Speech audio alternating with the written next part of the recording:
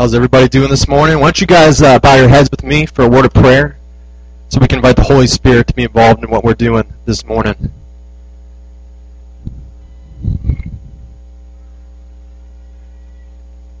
Lord, this story that involves Jonah teaches us so much.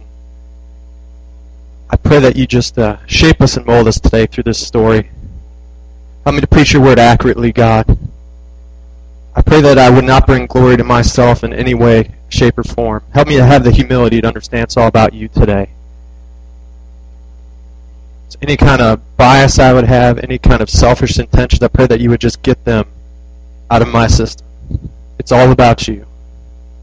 I pray that we would have an attitude as a congregation that would say, this is all about you and nobody else. We love you and we praise you. In your mighty and precious name, amen. So back in August, I went to visit some family in the Midwest. I also went to visit some friends in the Midwest. So I first went to Wisconsin, then from Wisconsin I took a train to Iowa to visit a buddy of mine.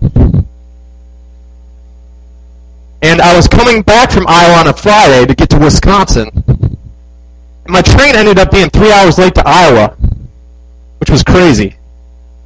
So I ended up getting home about 3 hours late. Then on top of that, I was supposed to fly out the next day to go back to D.C. And this is really dumb. I ended up getting a flight where I had to fly from Milwaukee to Chicago. And if you know geography really well, there's only about an hour and a half distance between Milwaukee and Chicago. So my parents live about 30 minutes south of the Milwaukee airport. So we go from south to north, and then I fly from north to south, which doesn't make a lot of sense. I bet you the flight attendant on that flight from Milwaukee to Chicago has to do a lot of squats in the off-season, probably, because you're doing a lot of sitting down, getting up, sitting down, getting up. Because the minute you get up, you're landing. It's ridiculous. It was like a 15-minute flight, pretty much. But it got worse. The minute I got to Chicago, I look at the screen with all the flights, and it said my flight was canceled. So I went north, and then I went south, and then my flight got canceled. Luckily, I was only like an hour from my parents' house. So I called my parents up, and I said, hey, I'm taking a bus back to, Kenosha, Wisconsin. And so I ended up, going back to Kenosha, and it was irritating. I mean, I lived through it, but it felt like I was right back where I started from, pretty much. And as we look at this part of this Jonah story today, it seems like Jonah is right back where he started from, pretty much, with his heart and his intentions, pretty much. I'm going to give you guys a Cliff Notes version of Jonah 1 through 4. For all my baby boomer folks, this is the back of the cassette tape, VHS tape, if you want to call it. For my millennials, this is for my millennials and some of my Generation Xers, this is the back of the DVD. So I want to make sure I have all my generations covered here, pretty much. Okay, so basically, Jonah is told by God to go preach to the Ninevites. The Ninevites are enemies of the Israelites. Jonah's not real excited about doing that, so he hops his ship going to Tarshish from Joppa. And a storm comes upon, the water where the ship is, and basically Jonah gets woken up by the men on the ship, and they're like, hey, you're a God follower, why is this going on? So the men on the ship, they cast lots to see who's been causing this calamity, basically. And they find out that's Jonah. And they really don't want to throw Jonah overboard. They're trying to do everything they can to not throw Jonah overboard, but they don't have a choice at a certain point, so they end up throwing Jonah overboard.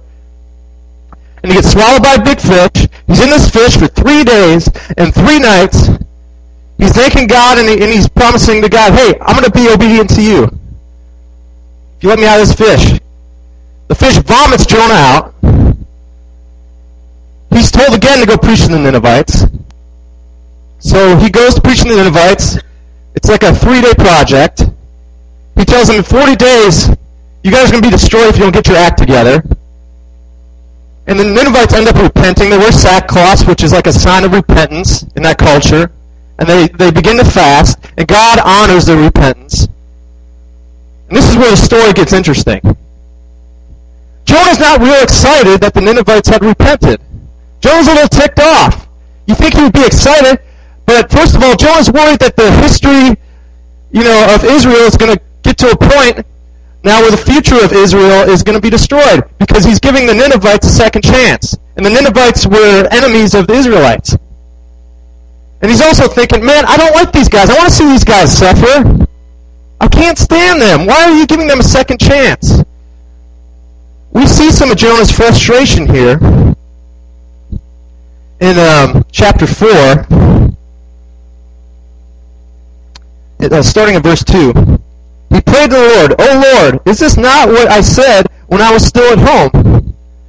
That is why I was so quick to flee to Tarshish. I knew that you are a gracious and compassionate God, slow to anger and abounding in love, a God who relents from sending calamity."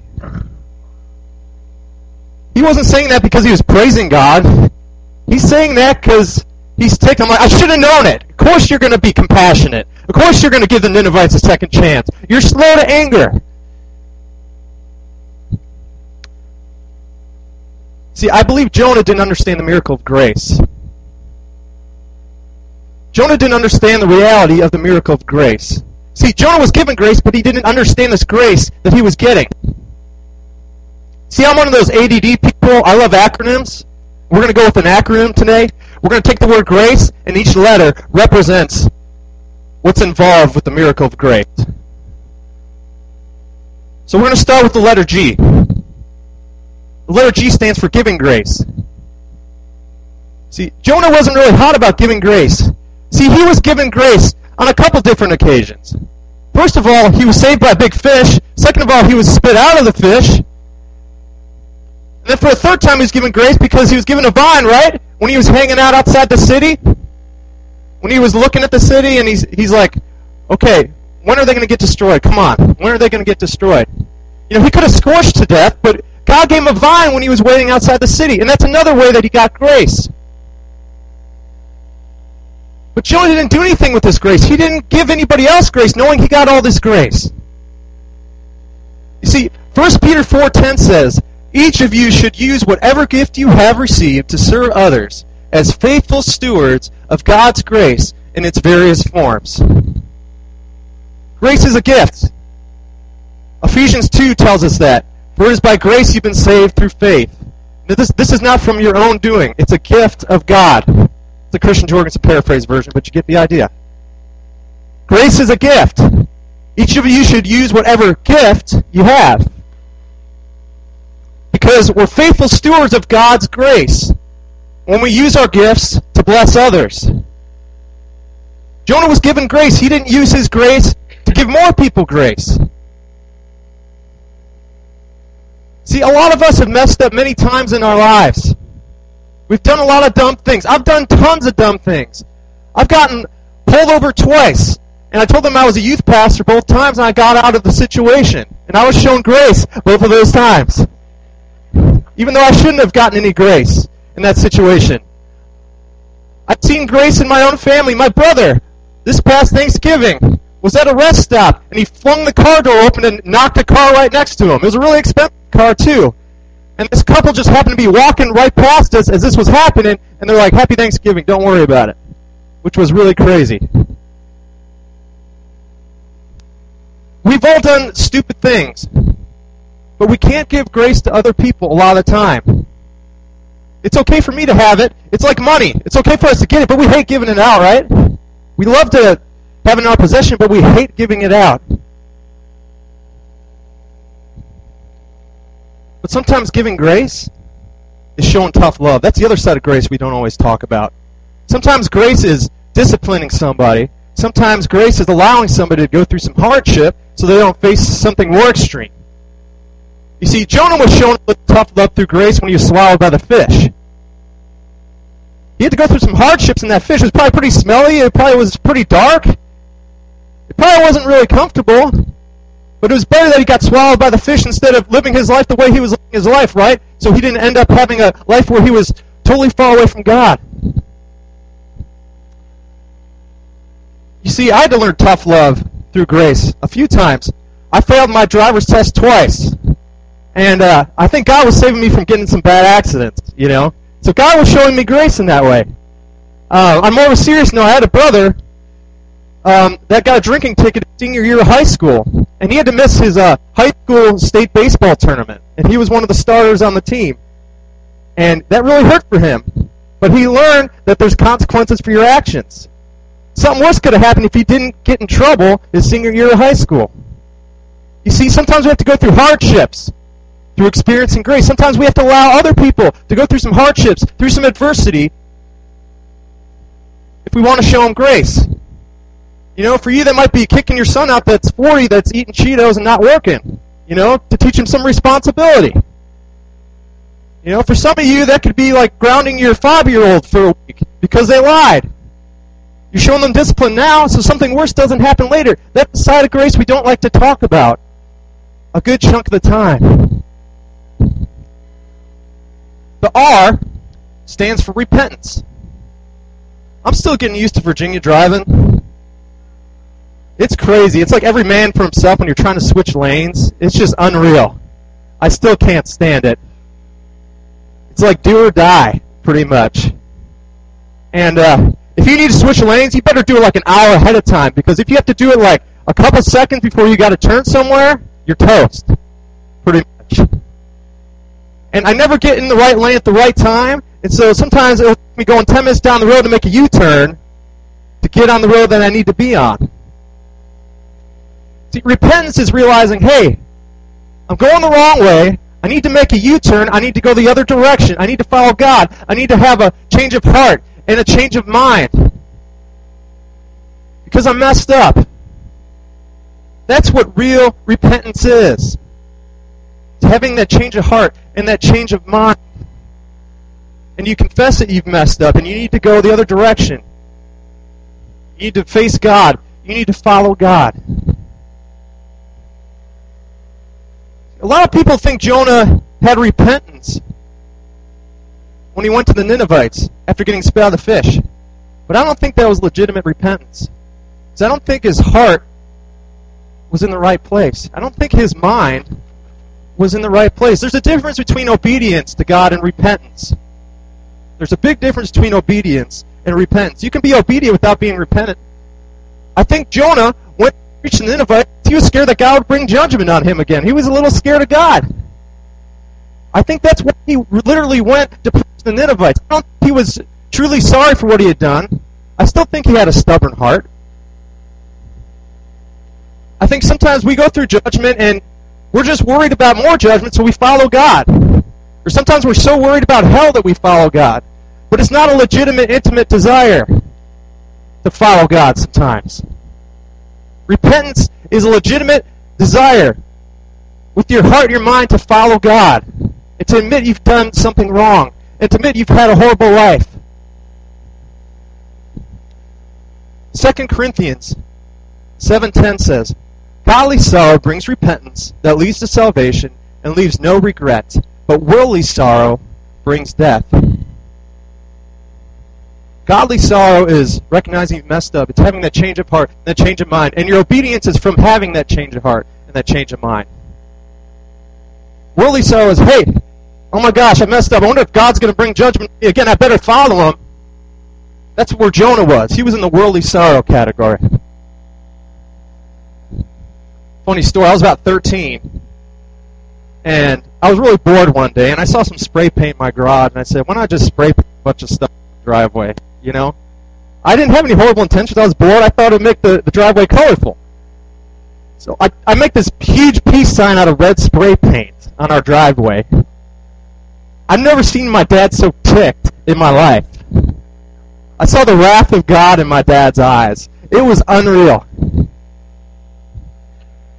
But I think I never did it again because I was scared that my dad would be ticked at me again like that. I don't think I had a legitimate attitude of repentance.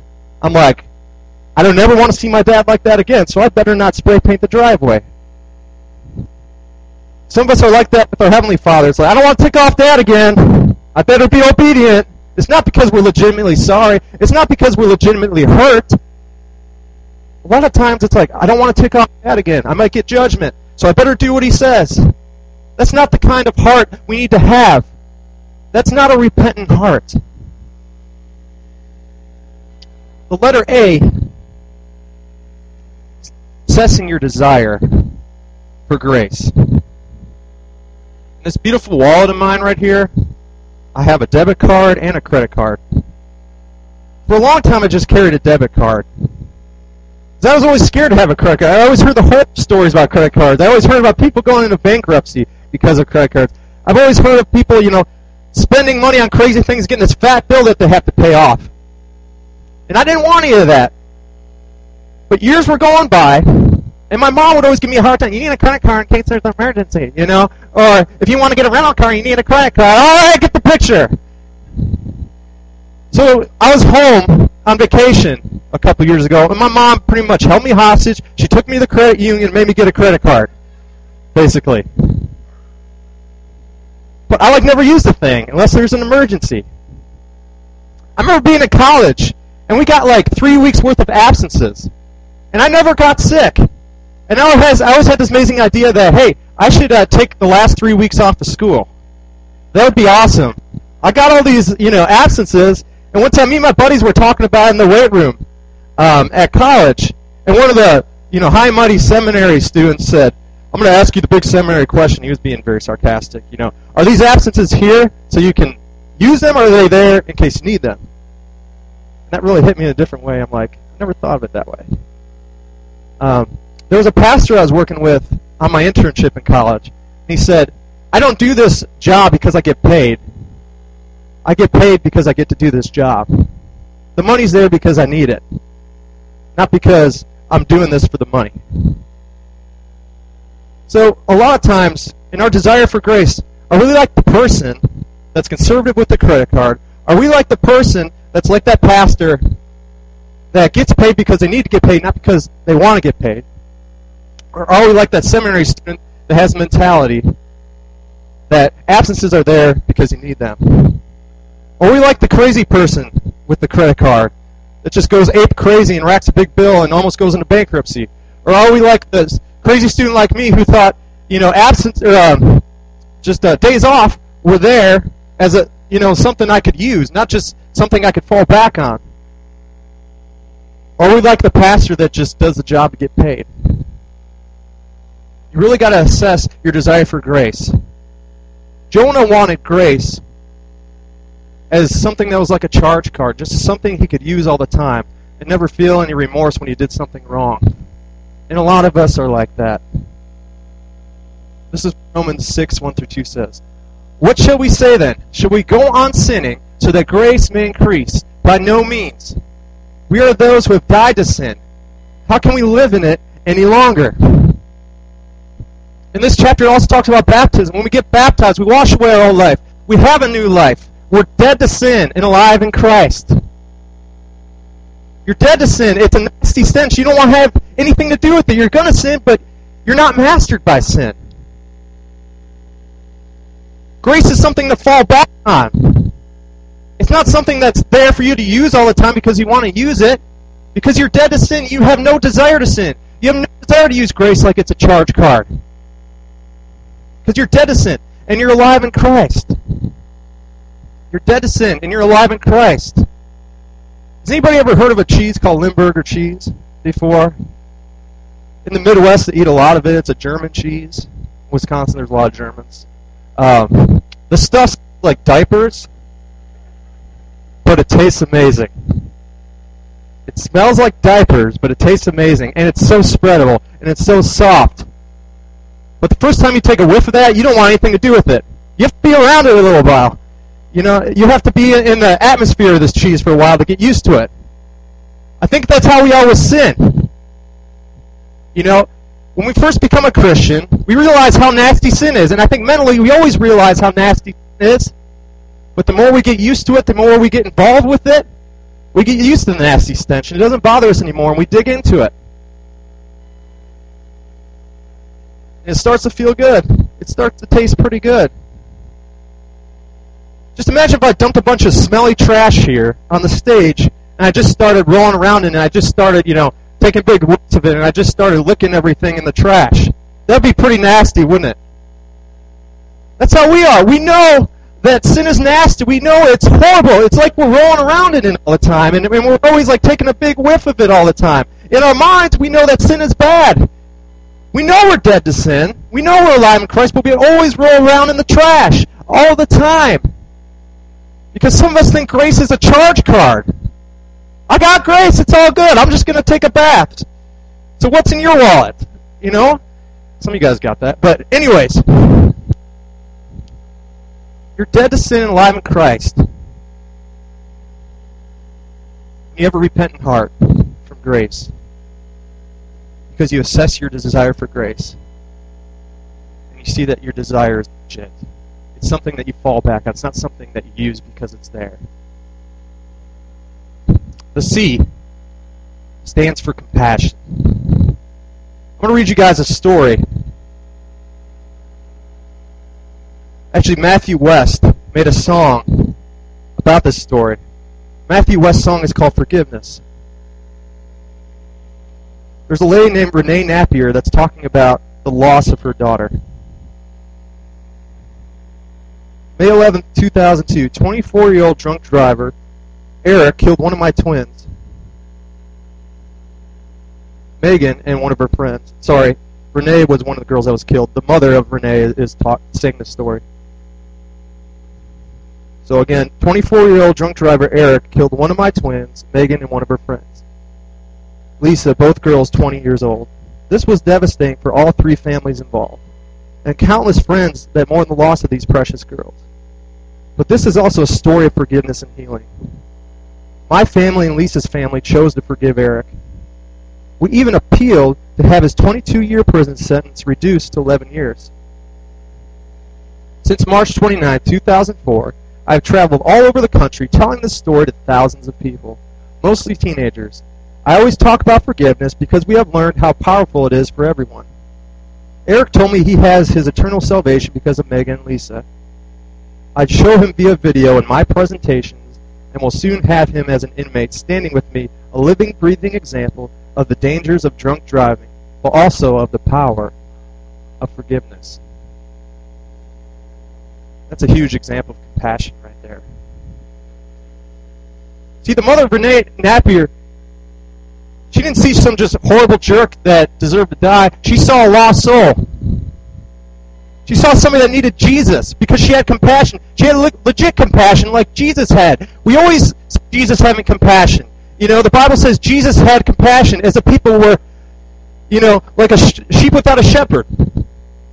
You have that kind of compassion where you see souls. Do you just see people that drive you nuts? Do you just see people that you want to get revenge at? Or do you see lost sheep? Do you see people that are sheep without a shepherd? Jonah didn't have legit compassion. We see Jonah complaining about this vine that had withered away at the end of chapter 4. Because he didn't take care of the vine.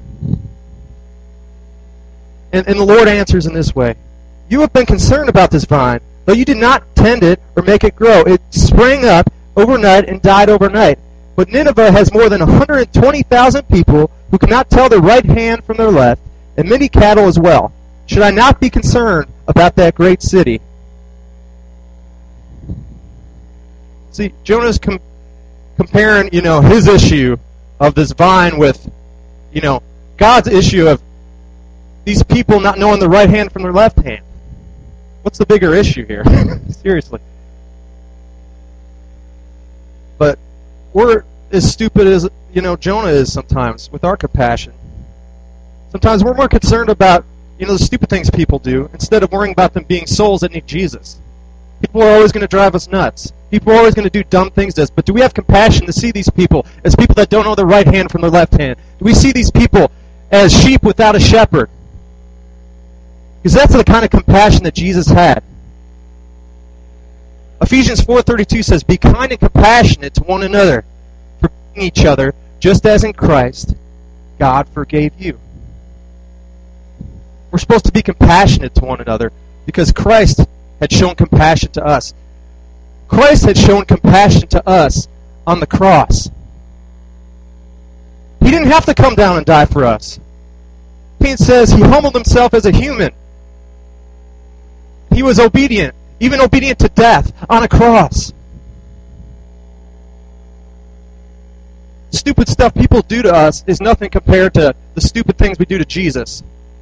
People were doing stupid things to Jesus, but he still decided to die anyways. He had enough compassion because he knew the people did not know their right hand from their left, and he knew the people were sheep without a shepherd. What kind of compassion do you have? Is it legitimate compassion? See, the Bible says Jesus died for the sins of the whole world. He didn't just die for few people. He died for the sins of the whole world. I'm the king of eating at fast food restaurants. Can I hear an amen? Does anybody love fast food? I used to hate it, but then when I was living on my own and I needed to be on a budget, the dollar menu was my best friend. I love the dollar menu at McDonald's. I love the value menu at Taco Bell. You go to Subway, you get the $5 footlong. Taste and see the Lord is good. But here's the thing. When you go to fast food places, you get a lot for your money. I figure if I'm going to pay a price for food, I better get a lot for it. Here's the deal. I didn't think Jesus was just going to die for a select group of people. I think his mentality is if I'm going to put my life on the line, if I'm going to die, it better be for everybody.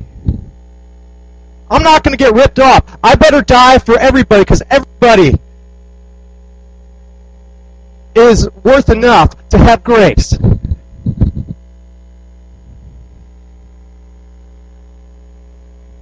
Do you feel that way? Do you think everybody is worth enough to have grace? I know people have done a lot of dumb things to you. Some of you people have been molested. Some of you people have been raped. Some of you people have had a husband or wife walk out on you.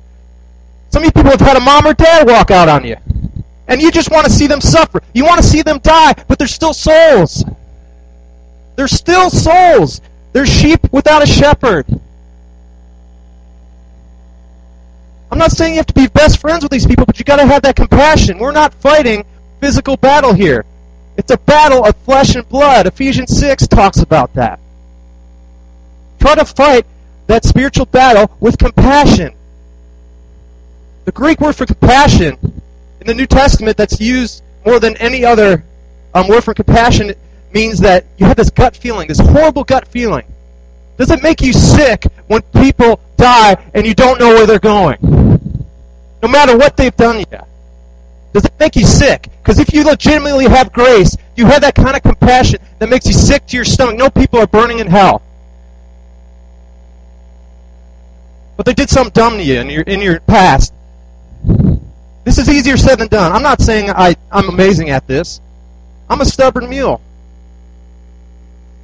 We've got to have that legitimate Christ-like compassion because Christ had compassion for us on the cross.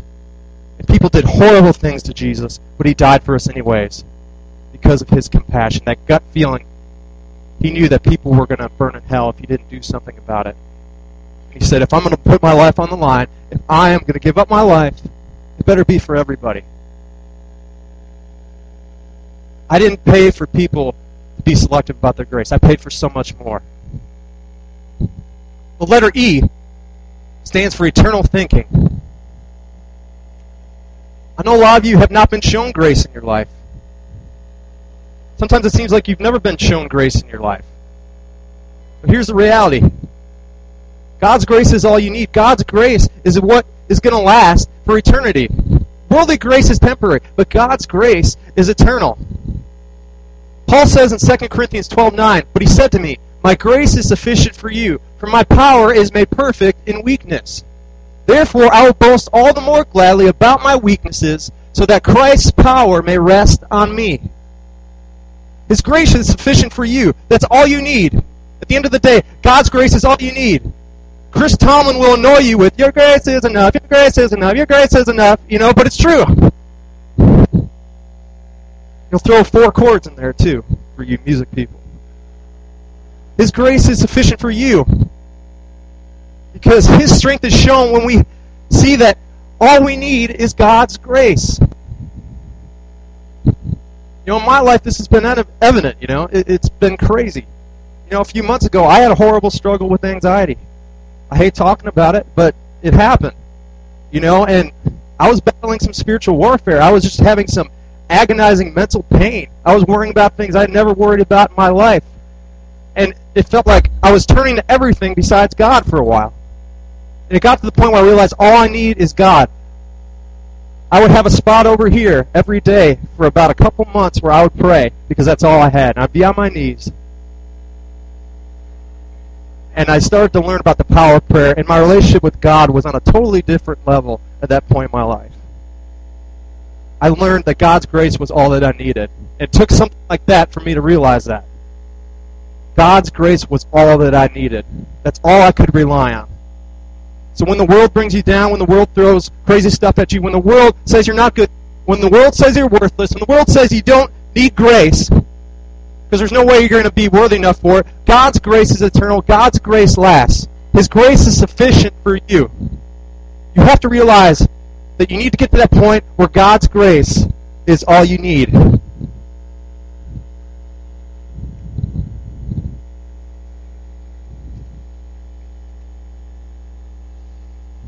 I saw a movie called Do You Believe? Any of you guys seen that movie? It's a really good Christian movie. But there's a scene where the pastor, who's the main character in the movie, is driving home. And there's a guy with a huge cross blocking the road. And this is the dialogue that's going on. Do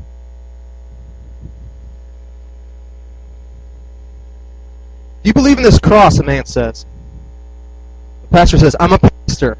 The street preacher says, you didn't answer my question. You see, this cross is bloodstained. What does it demand? The question is, if you believe what you preach. The cross is the reason we even have grace. The cross is the reason why we give grace, why we have repentance, why we need to assess our desire for grace, why we need to have compassion, why we need to have eternal thinking. Because that blood-stained cross took on all your pain and all your punishment and all your bruises. There's a song by Mercy Me that just came out called Flawless, and it really brings this idea to life. In the chorus, no matter the bumps, no matter the bruises, no matter the scars, still the truth is, the cross has made you flawless. No matter the hurt or how deep the wound is, no matter the pain, still the truth is, the cross has made you flawless. I don't know if you've been a Christian for a long time. I don't know if you've called yourself a Christian for a long time. Do you believe in the cross? At the end of the day, that is the biggest question you got to answer. Do you believe in the cross? Because if you don't believe in the cross, salvation is meaningless, grace is meaningless, your life is meaningless. If you do not believe in the cross. Because that's why we have grace, is because of the cross, because of that blood-stained cross. Jesus took your mess. You don't have to have this mess weighing you down for the rest of your life, because the cross has made you flawless. No matter the hurt, no matter the bruises, the cross has made you flawless. If you've never accepted Jesus for the first time, remember you have grace because the cross has made you flawless. In God's eyes, you are His child, and He wants to be with you. And the death on the cross has washed away your sins, so you do not have to suffer for eternity, as long as you take this free gift of grace, and you get baptized, and wash your old life away, and start this new life, because you're dead to sin, and you're alive in Christ. Some of you guys have been, quote-unquote, following Christ for a long time. And maybe you're having a rough time. Maybe you're struggling with whether or not you've even been a Christian in the first place. Remember, you can still have grace. The cross has made you flawless. If you believe in the cross, if you want to take the benefits from the cross, it made you flawless. So you can have this relationship with God. You might be a legit Christ follower. Maybe you've been a legit Christ follower for a long time. You're just in a rough spot. Remember, the cross has made you flawless. If you believe in the cross has made you flawless. Because Jesus took on all your pain and all your hurt. So you don't have to weigh yourself down with all this pain and this hurt. We're going to have an invitation song. We're going to have an invitation. If you're just getting weighed down by life, and you need God's grace to cover you, if you need to think about that cross and what the cross means, we want to pray with you. Maybe you've never accepted Christ for the first time, and you want to accept this grace because of the cross. because of this bloodstained cross. We want you to come forward.